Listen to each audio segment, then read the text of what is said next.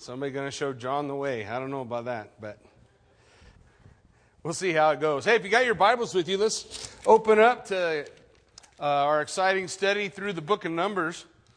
It's exciting for me because Numbers chapter 14, we began basically a 40-year journey through the wilderness where we have, on average, 90 funerals a day. The whole deal is like a funeral march for 40 years. And there's all these failures and all these hassles and things that happen to the children of Israel. Well, then we have arrived to the 40th year. We're in the last year before they go. The children of Israel are making their way back to the promised land.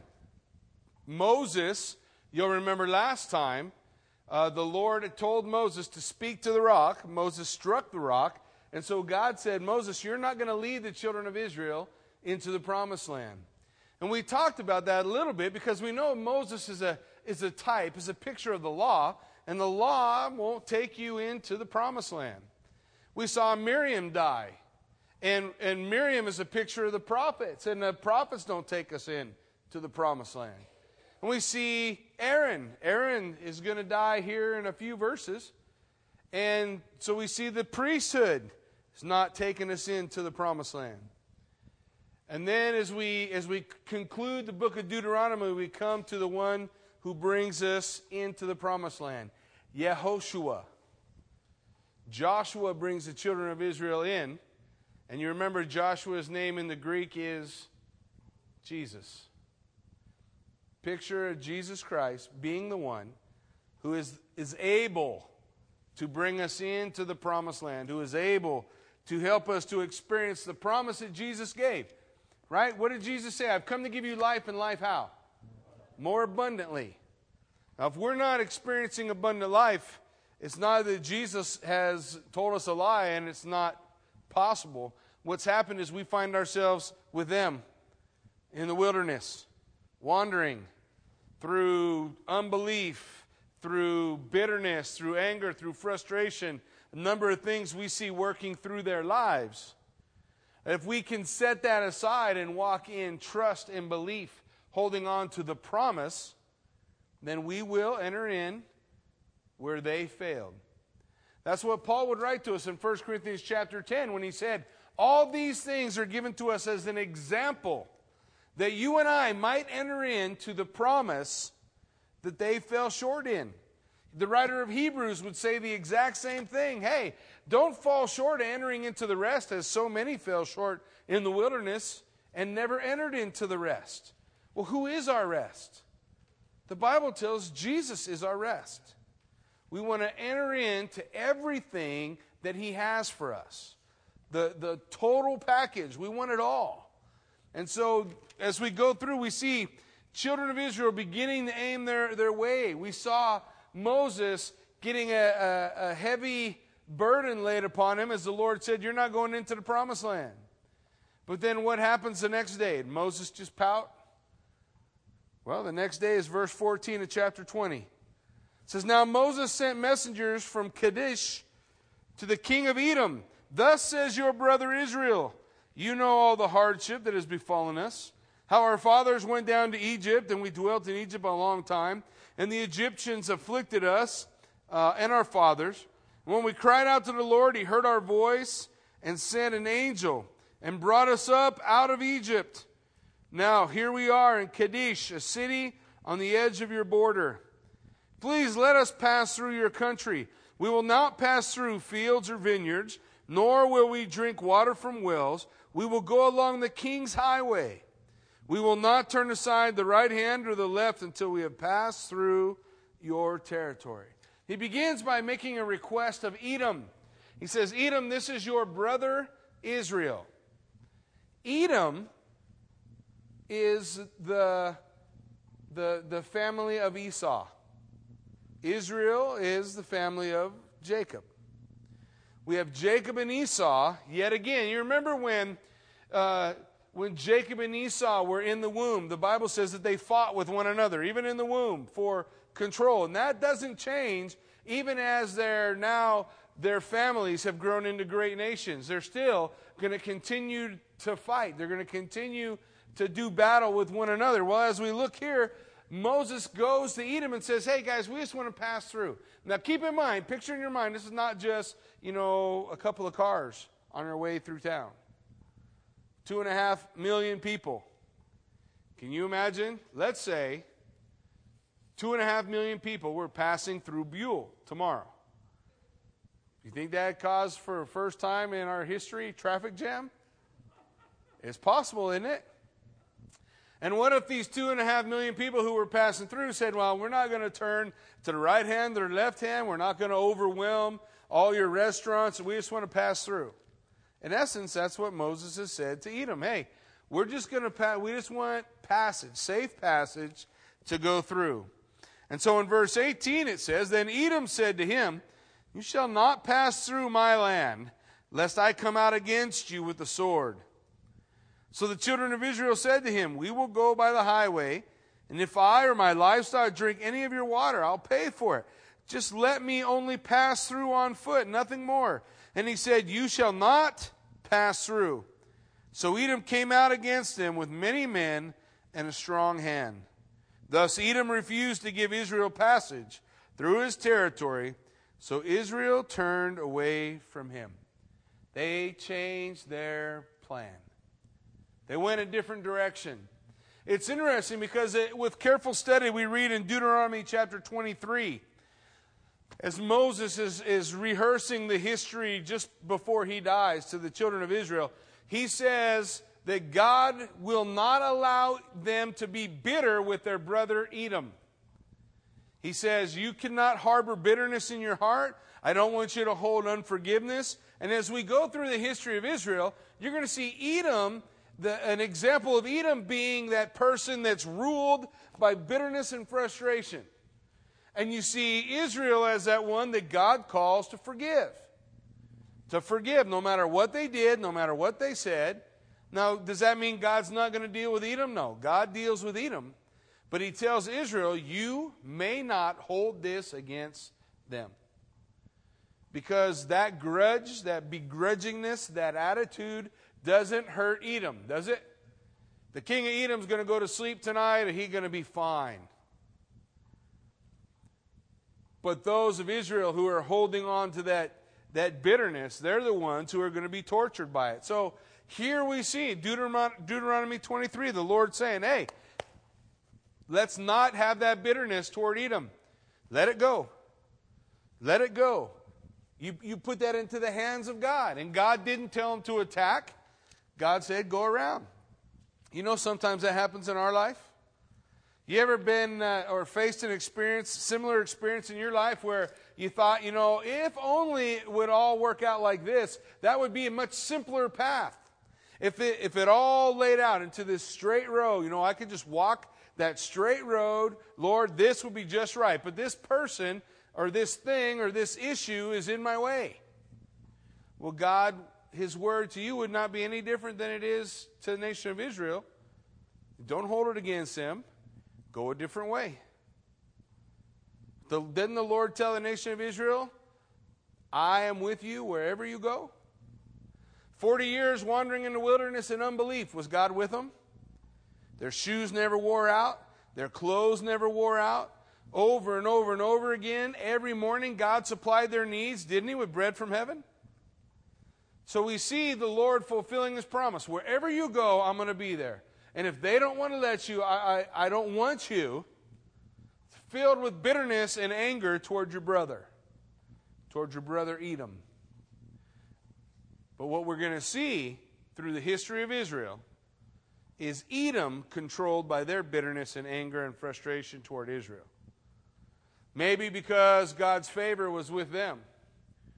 The Bible says in Romans chapter 9, 10, Jacob I have loved, Esau I have hated.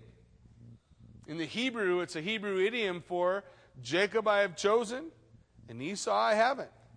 Why wasn't Esau chosen? Esau wasn't chosen because he was a man of the flesh, right? He sold his birthright. The Bible says he despised his birthright. Remember the birthright, we're not talking about the right to have all the money. We're talking about the right to be priest for the family. He despised that. That was nonsense. And so the Lord said, Jacob I have loved. I have chosen Jacob. Didn't the Lord tell their mother, hey, the younger is going to rule the older? Don't worry, you have two nations within you, but the younger is going to rule over the other. So perhaps because God chose to work through Jacob, Esau and the family of Esau, the Edomites, became bitter. And did their bitterness help them? Did being angry at God help them? Did their animosity toward the children of Israel, did it make their lives better? We're going to see it makes their lives worse because they allow that bitterness to rot inside of them. And the Scripture would declare to you and I not to allow that root of bitterness to take place in our life. That's why the Lord calls us to forgive, to set it aside, to take my hands off it and put it in the hands of God. I'm going to forgive. I'm not going to hold on to bitterness. I'm not going to be angry and frustrated. I'm going to just go another way. And so we see the children of Israel turn another way. They changed their direction. And they were not to abhor their brother Edom. Now the children of Israel, the whole congregation, journeyed from Kadesh and came to Mount Hor. And the Lord spoke to Moses and Aaron in Mount Hor by the border of the land of Edom and said, Aaron shall be gathered to his people. He shall not enter the land which I have given to the children of Israel, because you rebelled against my word at the water of Meribah. So take Aaron and Eleazar his son, and bring them up to Mount Hor. So here we have Aaron's not dead yet, but God is saying to them, Aaron, this is the day. I wonder what that's like. I mean, I wonder what it's like. We see a very similar situation occur with Moses, don't we? I mean, Moses, the Lord tells Moses, okay, Moses, this is the day. Come with me. He says to Aaron, grab Eleazar your son, go to the top of Mount Hor. In fact, if you go to Israel today, there's a place that they call Mount Hor. I'm not sure that they're absolutely certain beyond all shadow of a doubt that that's the place. But on top of that mountain, still today, is Aaron's tomb. You can see it from the ground, this little square. You have to get a special permit. You take camels, and it's an all-day trip to get to the top and see the tomb of Aaron. But this is tradition. There's not proof positive that that's the right place. But it's interesting that there it is on the top of Mount Hor. We see him say, Aaron, get Eleazar. Now, Aaron's 123. He's 123 years old. And look, verse 26, strip Aaron of his garments and put him on Eleazar his son, for Aaron shall be gathered to his people and die there. So they take, remember the high priest was only supposed to transmit through the children of Aaron, right? So when Aaron would pass it on to his next oldest son, Eleazar, so they go to the top of the mountain, and he's going to strip off all his garments, and he's going to put them on his son. And Aaron's going to die. And Eleazar will come down the mountain, high priest. The second, now, high priest for the nation of Israel. So, Moses did just as the Lord commanded. And they went up to Mount Hor in the sight of all the congregation. And Moses stripped Aaron of his garments and put them on Eleazar his son. And Aaron died there on the top of the mountain. And Moses and Eleazar came down from the mountain. Now when all the congregation saw that Aaron was dead, all the house of Israel mourned for Aaron 30 days.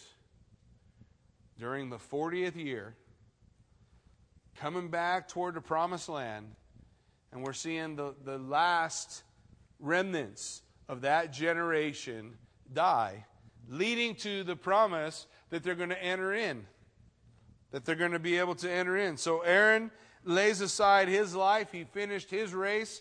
He hands it off, the mantle that he wore, to his son. There's nothing different about that today. We all, as fathers, mothers, parents, pass off our mantle to our children. Whether you do it like they did by going to the top of the mountain, or It just happens because of natural circumstances, but our children walk in our footsteps. The frustrating thing about our kids is usually that they didn't learn by our mistakes, and they go make their own. But nonetheless, they learned to follow in mom and dad's footsteps. Passing on that mantle is important. That the mantle that we pass on is that mantle that the Lord has directed us to. That we're following the Lord. That we're training them up in the ways of the Lord. That we're focused on what God wants to do in our life, and hopefully that passes forward to theirs. Now, chapter 21 says, the king of Arad, the Canaanite, who dwelt in the south, heard that Israel was coming on the road to Atharim. And he fought against Israel and took some of them prisoner. You might remember this guy. This is a guy from Numbers chapter 14. Numbers chapter 14, God said, because you didn't believe me, you can't go in the land. And the next day, the children of Israel wake up and they go, oh, wait, we made a mistake. So let's go fight now. You guys remember? So they went down the hill and they fought and they got whooped. That was this king. That was this people that we're reading about here. So now this guy says, oh, them Israelites are back. Hey, we whooped them before, we'll whoop them again. So he goes and he sneaks up on them and takes a few prisoners. So Israel made a vow to the Lord and said, if you will indeed deliver this people into my hand, then I will utterly destroy their cities. And the Lord listened to the voice of Israel and delivered up the Canaanites, and they utterly destroyed them and their cities. So the name of the place was called Hormah, which literally means utter destruction. That's the same place that they lost the last time. What's different about this time? God said, I'm with you. Go.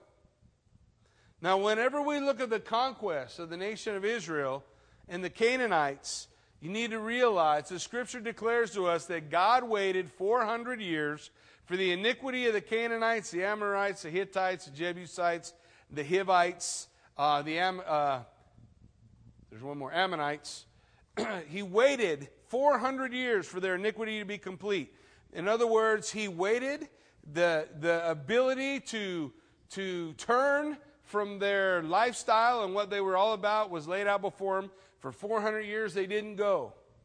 So when the Lord went in, he said, utterly wipe them out. If you leave any, they're going to infect you. Remember when we studied through the book of Leviticus, that which is clean can be made unclean, right? So simply by touching that which is unclean. And we're going to see in next chapter, next week probably when we deal with Balaam, how easy that is to occur. So the Lord says, utterly wipe them out, destroy it. So there's nothing left but you guys. That was two things. One, God's reward to the nation of Israel. Two, God's judgment on a nation that lived 400 years in rebellion against him. And those days come. Read the book of Revelation, chapter 6 through 19. The outpouring of the wrath of God upon a Christ-rejecting world. Judgment does come. And so we see that same thing happening with the Canaanites here. And this becomes a real turning point for the nation of Israel. Hey, we're really headed back. We're really headed now. They're not in the promised land. They're on the outskirts.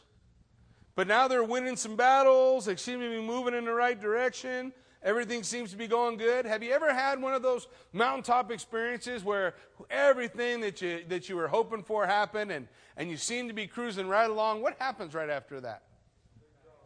Yeah. The Bible says it like this. Paul would write like this. Let he who thinks he stands take heed lest he fall. That we want to realize that we need to be standing in Christ, not in our own strength or our own abilities. And the same thing is true of these guys. Look, they have this great victory. Look what happens. And they journeyed from Mount Hor by the way of the Red Sea to go around the land of Edom. And the soul of the people became very discouraged on the way. So they just have this big high. They just have this great victory. You ever gone on a retreat? Maybe you went to a retreat on top of a mountain, but as soon as you come down off the mountain, what's waiting for you at home? All the stuff you left behind when you went to retreat. It didn't go away. It's still there. For them, it was no different. Hey, they start to journey. It's been almost, or they're in the 40th year. They're coming to the conclusion. They're weary in their souls and they're tired. Because what they're doing on their own strength, in their own strength. The soul of the people became very discouraged on the way. So the people spoke against God and against Moses. Now this is the 9th murmuring of the people. 9th murmuring, but the first murmuring that they murmured against God. They wouldn't murmur against Moses, which is the same as murmuring against. But this time, they murmured against the Lord and Moses. This time, their anger was turned toward both of them. Why have you brought us up out of Egypt? Now, have we not heard this line before in our studies in Numbers? Why did you bring us out of Egypt? Why have you brought us out of Egypt to die in the wilderness? For there's no food and no water, and our soul loathes this worthless bread. Man, that's pretty harsh. There's no food and no water. Now, they have not had to go hungry one day in 40 years. Not one day. God gave them everything that they needed. Occasionally, He even gave them what they were asking for. But in this case, they're saying, hey, we don't have any food, we don't have any water, and we hate this loathsome bread. Whenever I read this section in Numbers, immediately it draws my attention to the Gospel of John. In John chapter 6, you'll remember Jesus as He's laying out for the Pharisees. He says here, our fathers, here's the Pharisee speaking, our fathers ate manna in the desert. As it is written, He gave them bread from heaven to eat. John 6:31. Verse 32, Jesus said, most assuredly I say to you, Moses did not give you the bread from heaven. My Father gives you true bread from heaven. For the bread of God is He who comes down from heaven and gives life to the world. Whenever I think about that, you need to understand, God never called it manna. God always called it bread from heaven. Because His Son was true bread from heaven, the bread of life, sent. People called it manna, which some people, going back to the ancient Hebrew, say means, what's it? What's this? So they just called it, what's it? Manna. It was a somewhat derogatory term. But here, we see that manna was a picture of Jesus Christ. So in Numbers, when we see the people cry out and say, we've come to loathe this worthless bread. Don't you see the same attitude in the Pharisees and the religious leaders in the nation of Israel when Jesus came? We don't want this bread. Jesus said, you must eat of my body and drink of my blood if you'll have any part with me. And many turned away from Him in that place and went their own way because they said this teaching was too hard. What Jesus was saying is, I need to become a part of you. You don't need to study about who I am or about me. You need me inside of you. You need me to become a part of you. But here, the children of Israel, in the typology, we see the complete typology. Our soul loathes this worthless bread. Who cares about this bread from heaven? The bread that speaks of Jesus. And so the Bible tells in verse 6, the Lord sent fiery serpents. Among the people, they bit the people, as many of the people of Israel died. The Lord sent fiery serpents. Now, what was special about these fiery serpents? We don't know. Some people say they were called fiery because maybe they were red. We don't know why they called them fiery. It could be that the venom, when they bit them, it burned, so they called them fiery serpents. It's really not that important, except to the fact that it speaks that God said, listen, you are rejecting me. You're rebelling against me. You despise my provision. Fine. And he sends the fiery serpent. And the fiery serpent is going to teach a lesson that we, again, will see picked up for us in the Gospel of John. In verse 7 it says, "Therefore the people came to Moses and said, 'We have sinned, for we have spoken against the Lord and against you. Pray to the Lord that he will take away the serpents from us.' So Moses prayed for the people." I love that Moses is always praying for the people. By the way, still got about 160 spots open on Warriors on the Wall. Feel free to take a spot. Sign up, watch, cover our body, our fellowship, our community, our nation in prayer for 1 hour of 1 day of the week. And be willing to stand in the gap like Moses did for the people. Praying for the people. Praying for the people. Whenever he had that opportunity, he prayed for the people. But listen, what did the people do when tribulation came? When the fiery serpents came and bit them? When they started having a little bit of a rough time?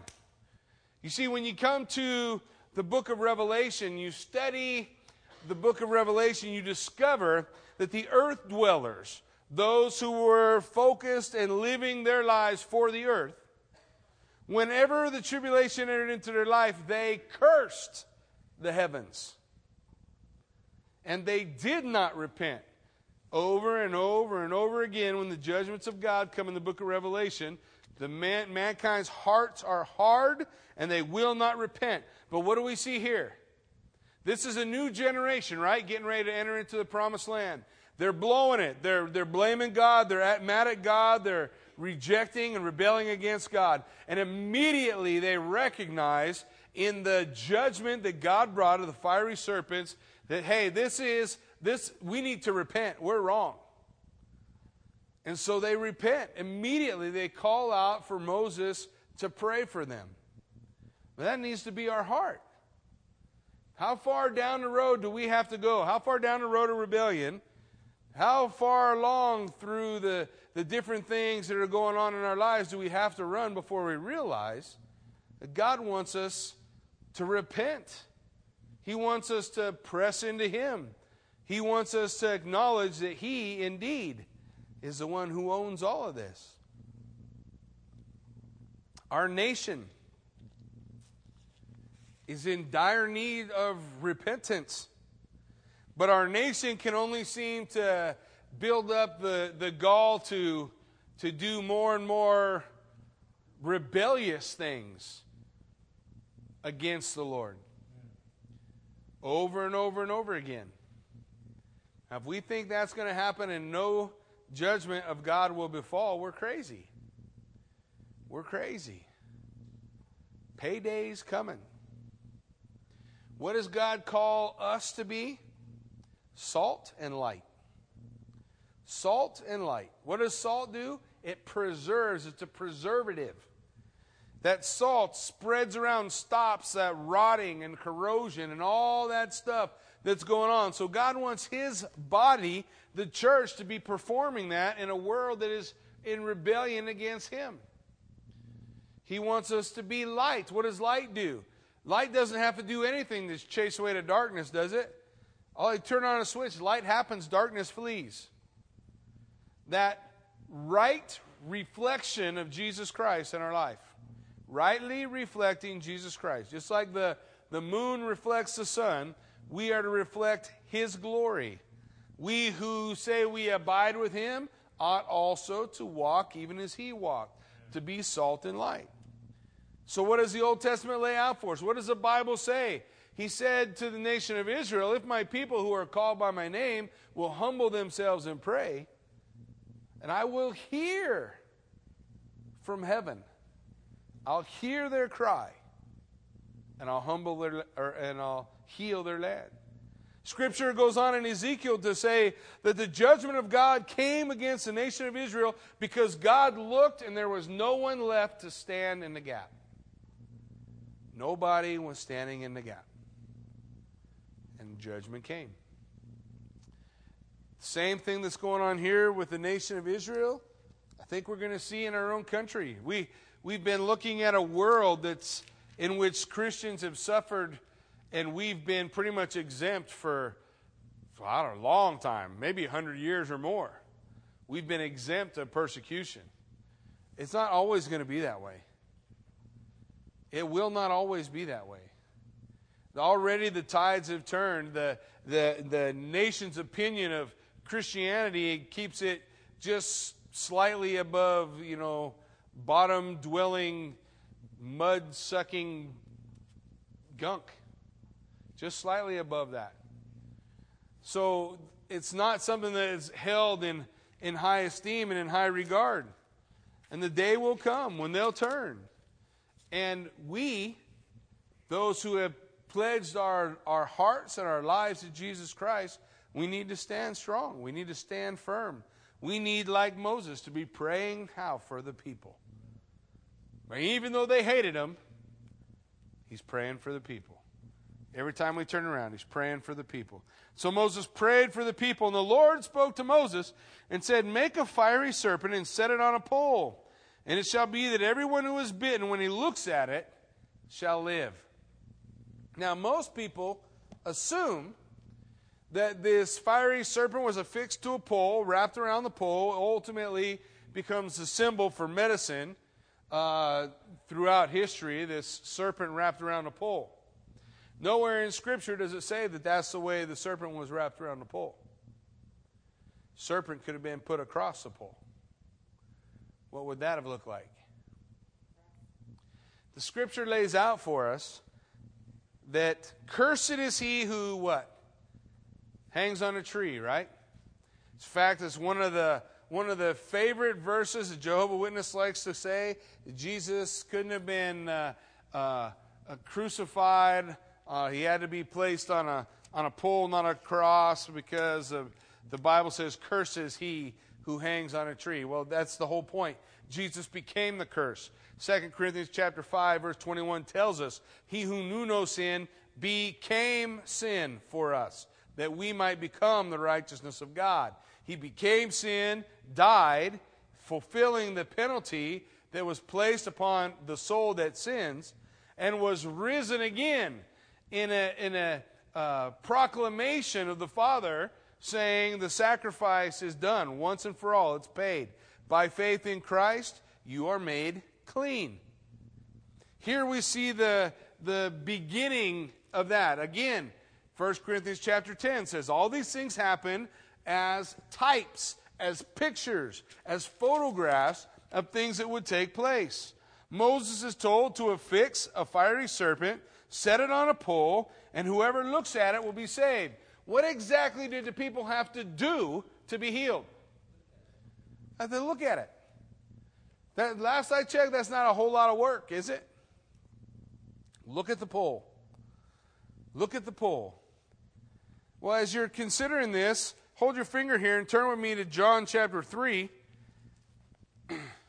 John chapter 3 is a section of Scripture some people call Nick at night. Nicodemus comes to Jesus. Jesus, in teaching him, lays out for him in chapter 3, verse 14, "And as Moses lifted up the serpent in the wilderness, even so must the Son of Man be lifted up, that whoever believes in him should not perish, but have eternal life. For God so loved the world that he gave his only begotten Son, that whoever believes in him should not perish, but have everlasting life." Scripture lays out for us. Here's the picture. A picture of what Jesus Christ would do on the cross. That anyone who would look to him, who put their faith in him, will be saved. The picture of that in the Old Testament, the fiery serpents have bitten people. People are laying on the ground, writhing in pain. Moses hurriedly takes a brazen pole and a brazen serpent, and he affixes them together, made out of brass. Why? Because brass speaks of judgment. The serpent speaks of evil. Evil what? Evil judged. He takes evil, the curse, judged. He who dies on the tree is cursed. The curse was judged when Jesus Christ died on the cross. And he lifted that up, And I wonder how many people Moses had to run over to and say, hey, just look at the pole. Just look at this brass serpent on the pole and you'll be healed. And I wonder how many people rolled over and said, give me a shot. Can't you just pray for me? There's got to be something I have to do. Can't you give me some medicine? How many people perished unwilling simply to look at the pole? To look at evil or sin judged. That picture fulfilled in Jesus Christ. How many today will go into an eternity without Jesus Christ because they're unwilling to look at sin judged and put their faith and trust in Him? In the same way, we see here Moses doing this, putting up, fixing the serpent to the pole, and the Bible tells us that whoever looked at it would live. So Moses, he made the bronze serpent. He put it on a pole, so it was. If a serpent had bitten anyone when he looked at the bronze serpent, he lived. He lived. He set up the bronze serpent and he lived. In Isaiah chapter 45, Isaiah the prophet, many years later, says this, speaking of the Messiah, look to me and be saved, all you ends of the earth, for I am God and there is no other. Look to me and be saved, all you ends of the earth. That's exactly what we see being pictured in the book of Numbers. Exactly what Jesus Christ did as foretold in Isaiah. Hey, look to me. No one who calls upon the name of the Lord is going to be lost. What does the Bible say? Whosoever calls on the name of the Lord shall be saved. No one disappointed, no one left behind. Whoever calls on the name of the Lord shall be saved. And so we see God working and moving in this way. Later on, we see that the people, the children of Israel, begin to worship the bronze serpent on a pole. And we'll see the bronze serpent on a pole destroyed so that the people will stop worshiping it. That's going to be a little while down the line. We'll catch that in a few books. But as we take a look at this, realize on this day, everyone who looked at it was saved. Now the children of Israel moved on and camped in Oboth. And they journeyed from Oboth and came to Ijeabarim in the wilderness, which is east of Moab, toward the sunrise. Now you're around the children of Lot. You remember Lot had children, right? Well, most of his children perished in Sodom and Gomorrah. But after Sodom and Gomorrah, he and his two daughters hid in a cave. His two daughters got him drunk and slept with him. And they had children. One of the children's name, Moab, the other, Ammon. The Ammonites and the Moabites. This is the land that the children of Israel are now wandering through, the land of the Moabites and the Ammonites. He goes on and says, now, therefore, it is said in the book of the wars of the Lord, Wahib in Suphah, the brooks of the Arnon, the slope of the brooks that reaches to the dwellings of Ar and lies on the border of Moab. From there they went to Beer, which is the well where the Lord said to Moses, gather the people together, and I will give them water. The word Beer means well. Over and over again, especially in the book of Genesis, when you follow Abraham, you're going to see that phrase often, because just about everywhere he goes, there's a well there, a well of the Lord. Over and over again, we see that. Then Israel sang this song, Spring up, O well, all of you sing to it. Spring up, O well. Everybody knows that song, right? I got a river of life flowing. We did it a lot different in youth group. Sometime I'll play it for you guys. You'll be running. Spring up, O well, all of you sing to it. And the well the leaders sank, dug by the nation's nobles, by the lawgiver with their staves. And from the wilderness they went to Mattanah, from Matana to Nahaliel, from Nahaliel to Bamoth, from Bamoth in the valley that is in the country of Moab to the top of Pisgah, which looks down upon the wasteland. Then Israel sent messengers to Sihon, king of the Amorites, saying, let me pass through your land. Now we see this same phrase again, right? The Edomites, he asked. Now he's asking the Amorites, saying, let me pass through your land. We will not turn aside into the fields or vineyards. We will not drink water from your wells. We will go by the king's highway until we have passed through your territory.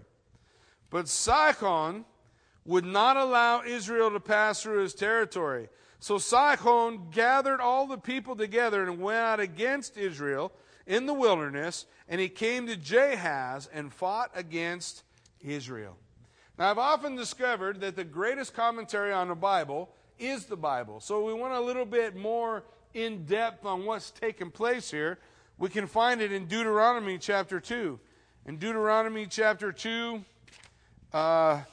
Moses, again rehearsing prior to his death for the children of Israel, says this, but Sihon, king of Heshbon, would not let us pass through, for the Lord your God hardened his heart and made his heart obstinate, that he might deliver him into your hand, as it is this day. So we see that when they were passing through Edom, God didn't do this. He didn't harden the Edomites' heart. He didn't send the children of Israel to war. In fact, he called them against bitterness. But here, he says, listen, guys, I'm going to harden this guy's heart. He's not going to let you pass, and you're going to whoop him. Why? Because the Amorites are part of the Canaanites, and this is a precursor to the battles that they will be having as soon as they enter into the promised land. They may be as close to 6 months from entering in, maybe less, from entering into the promised land. And here the Lord sends them a little precursor to it, a little taste of the battles, if you will, that they're going to be fighting. So Sihon would not allow Israel to pass through the territory, and he gathered together against Israel. In verse 24, then Israel defeated him with the edge of the sword and took possession of his land from the Arnon to the Jabbok, as far as the people of Ammon, for the border of the people of Ammon was fortified. So God gives them this little taste, a little trial of what they're going to fight, the Amorites. And then that land borders up against Ammon. Remember who Ammonites were? Sons of Lot. The Ammonites become a picture, and the Amorites throughout Scripture of sin. Over and over and over again. They were people that those families born of incest that would spend their days, their life in rebellion against the Lord. And they become a picture of sin over and over again in the battle against sin. You'll see those two names, Ammonites, come up over and over again through the Old Testament. So Israel took all these cities, and Israel dwelt in the cities of the Amorites, in Heshbon, and in all its villages. For Heshbon was the city of Sihon, king of the Amorites, who had fought against the former king of Moab, and had taken all his land, from his land as far as the Arnon. Therefore, those who speak in Proverbs say, come to Heshbon, let it be built. Let the city of Sihon be repaired. For fire went out of Heshbon, a flame from the city of Sihon. It consumed Ar of Moab, the lords of the heights of the Arnon. Woe to you, Moab! You have perished, O people of Shemash. He has given his sons as fugitives and his daughters into captivity to Sihon, king of the Amorites. But we have shot at them. Heshbon has perished as far as Dibon, and he laid waste as far as Nophah, which reaches to Medeba. So there's this proverb that they lay out. One of the parts of the proverb that I really like is when it talks about the fire springing up in Heshbon and consuming the enemies of the Lord. Over and over and over again through Scripture we see this picture. We hear the phrase from the writer of Hebrews that our God is an all-consuming fire. When we see Elijah calling down for fire from heaven in his battle against 400 priests of Baal, what did we see? Fire from heaven come down, consume everything. The altar, the wood, the water, the sacrifice, all of it. But when we see the fire of God working within the lives of God's people over and over and over again, we see them not consumed, but energized by that fire. The burning bush burned but was not consumed. The 120 disciples on the day of Pentecost had tongues of fire over their head, empowered by the power of God, but they were not consumed. But the enemies of God, they are consumed. They are consumed by that fire that comes forth from the Lord. Again, we want to be walking in that place where we're walking in the power of the Spirit, and we're entrusting ourselves to that strength that God gives through that all-consuming fire that He is. Let it burn away the dross. Let it burn away the flesh. Let it burn away all the junk that we don't want in our life anyway. And what's left after the refiner's fire has gone through is pure gold. Pure gold. The land is being prepared for God's people. And symbolically, they see it as the fire of the Lord going through and quenching their enemies, driving their enemies away.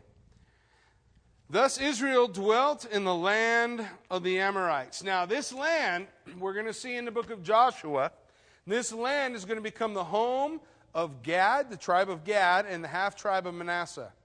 The tribe of Gad and the half-tribe of Manasseh are not going to enter in across the Jordan. They're going to stay on this side because they like the land that they won from the Amorites.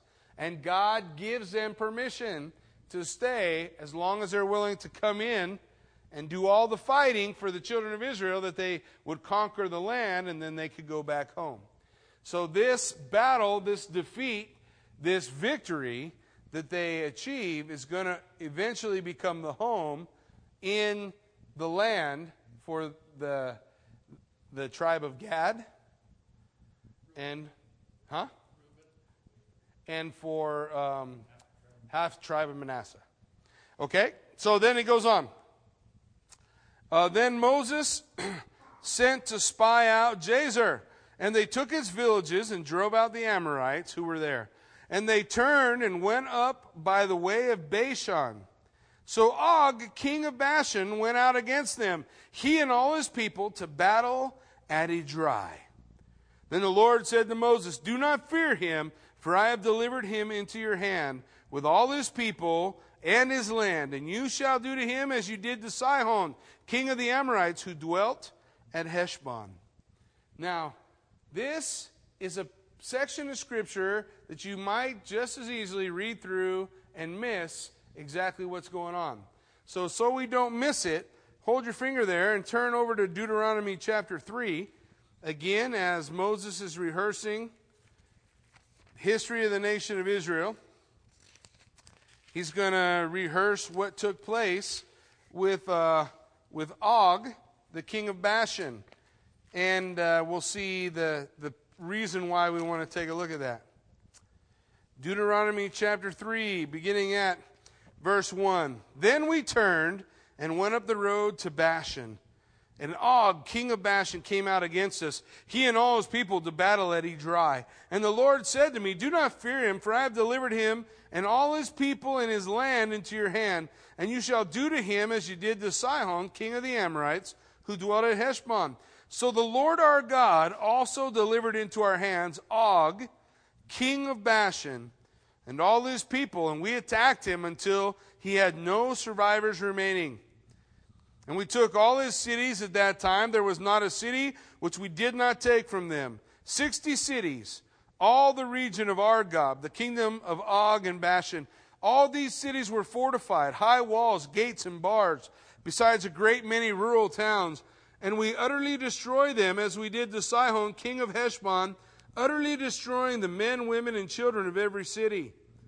But all the livestock and all the spoil of the cities we took as booty for ourselves. And at that time we took the land from the hand of the two kings of the Amorites who were on this side of the Jordan, from the river Arnon to Mount Hermon. The Sidonians called Hermon Sirion, and the Amorites called Senir. All the cities of the plain of Gilead, all Bashan, as far as Salcah, Edrei, cities of the kingdom of Og in Bashan. For only Og, king of Bashan, remained of the remnants of the giants.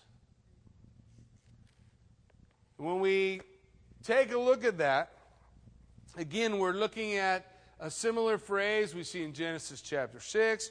We saw in the book of Numbers when the children of Israel came to Kadesh Barnea, the giants, the Nephilim, the fallen ones, the Rephaim, whatever there was about these people, it struck fear into the hearts of God's people. Now, there's a lot of teachings. We can get out on rabbit trails all day long and spend the rest of the time, probably today and next week and a week after that, talking about Nephilim. We're not going to do that. The Bible only mentions them 3 times. I'm not going to spend all my time talking about them. But the concept is that Og of Bashan was a giant. Like we're going to see when we see Goliath in his battle against David. You remember the entire children of Israel were afraid of this one guy. Why? Because he was of that same group, the Rephaim, the giant, whatever that was. The Bible calls them Nephilim, fallen ones. The Greek is gigantes, which is giants, but it's just a transliteration. There's no straight across word for what's spoken of in the Hebrew. Who were these guys really? What were they really like? What were they really about? All we know is it struck fear in the hearts of God's people. Over and over again. And you remember the children of Israel, when they stood at Kadesh Barnea, they said, we're not going in. Why? There's giants in the land. Now they're on the edge of the land, and God delivers the giants into their hands. Og of Bashan. Now there's more battles with giants a little further on. We'll see Caleb wanting to go to do battle with the giants, I think the Amalekites. The king of Amalek is a giant. We'll see that again as we go through. But listen, as you look at these phrases, recognize what's going on. This is no different than the giants we see in our own life. Now, maybe we can't describe them with a lot of other words, but it's whatever that thing is that strikes us with fear and stops us from being able to move forward and do whatever God has called us to do. But God will deliver them into our hands, even as he delivered Og, the king of Bashan, into his hands. Scripture goes on to say, indeed, his bedstead was an iron bedstead. Is it not in Rabbah, the people of Ammon? 9 cubits is its length, and 4 cubits its width, according to a standard cubit, that's 18 inches. And this land which we possessed at the time from Aror is by the river Arnon, and half the mountains of Gilead and its cities I gave to the Reubenites and the Gadites. So we see that being distributed. The rest of Gilead and all of Bashan, the kingdom of Og, I gave to the half-tribe of Manasseh. All the region of Argob, all of Bashan, was called the land of the giants. The land of the giants. That great unnamed fear among the children of Israel. In Numbers chapter 21, he finishes by saying, so they defeated him, his sons and all his people, until there was no survivor left him, and they took possession of his land. Now, as we're thinking about Og, the king of Bashan, and what that's all about, turn with me to the book of Psalms. The psalmist mentioned something about this as well that I wanted to close with tonight. Psalm 22.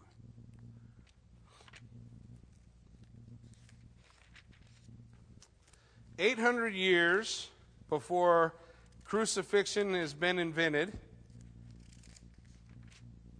the psalmist, a psalm of David, writes these words. My God, why have you forsaken me? Why are you so far from helping me and from the words of my groaning? Oh my God, I cry in the daytime, but you do not hear, in the night season, and am silent. But you are holy, enthroned in the praises of Israel. Our fathers trusted in you. They trusted, and you delivered them. They cried to you and were delivered. They trusted in you and were not ashamed. But I am a worm and no man, a reproach of men and despised by the people. All those who see me ridicule me. They shoot out their lip and shake their head and say, he trusted in the Lord. Let him rescue him. Let him deliver him, since he delights in him. But you are he who took me out of the womb. You made me trust while on my mother's breast. I was cast upon you from birth. From my mother's womb you have been my God. Be not far from me, for trouble is near, for there is none to help. Many bulls have surrounded me. Strong bulls of Bashan have encircled me. They gape at me with their mouths like a raging, roaring lion. When we read Psalm 22, it is the exact thoughts of Jesus Christ on the cross. Over and over and over again, you see the same phrases. Oh, they shoot out their lip. They say, let God deliver him, since he trusted in him. All these are the things that people shouted at Jesus while he was on the cross. Now, if you look at this phrase, strong bulls of Bashan, you notice the bulls are in italics. That's because the word bulls is not there. It's been added to try to give an understanding of what he's writing. Strong of Bashan have encircled me. What was in Bashan?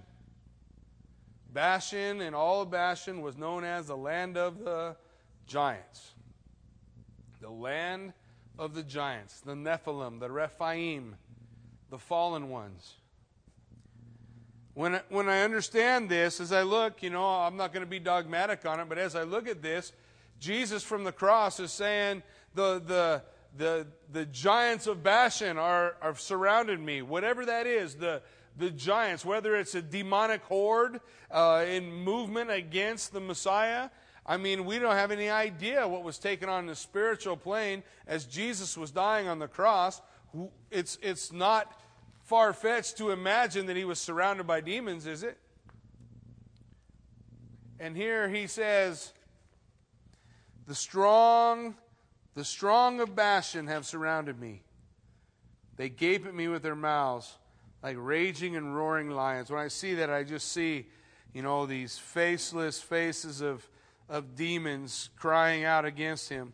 I am poured out like water. All my bones are out of joint. My heart is like wax. It is melted within me. When his side was pierced, blood and water flowed forth. My strength is dried up like a potsherd. My tongue clings to my jaws. You have brought me to the dust of death. For dogs have surrounded me. The congregation of the wicked have enclosed me. They pierced my hands and my feet. I can count all my bones. They look and stare. They divide my garments among them, and for my clothing they cast lots.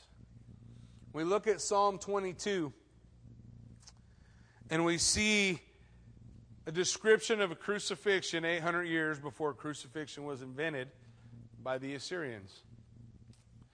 So as we take a look at the Scripture, the only reason I bring that up for us is to realize when we look at Og of Bashan and we see that he was of the Rephaim, the last of the Rephaim, they say, the Nephilim, the fallen ones, the giants, whatever they were. Genesis chapter 4 says that they were there before the flood and they were around after the flood.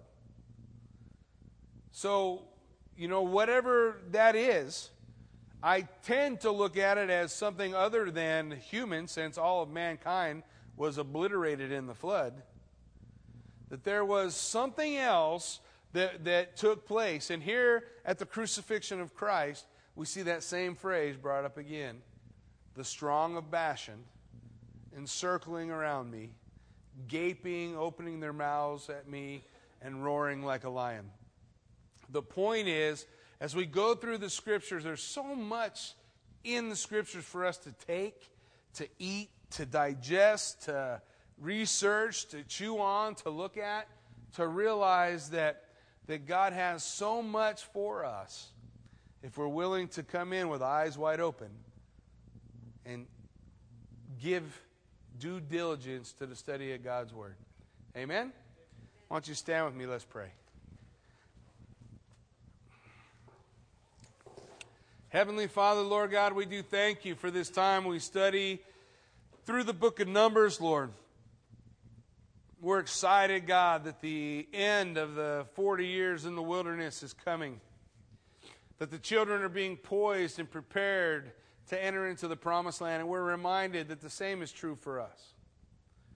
That we are being poised and prepared to enter into the abundant life promised by Jesus Christ. Victorious Christian life. That as we, too, wait on the shores of the Jordan River for the ability, the courage to attack the giants that are before us,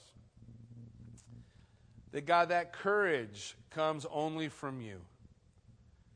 Father, when we are faced with the disappointments of life and we have to alter our course, Lord, teach us not to be bitter. Teach us to forgive. Teach us to look to you as our victory. For when you are with us, wherever we put the sole of our foot, you have given to us.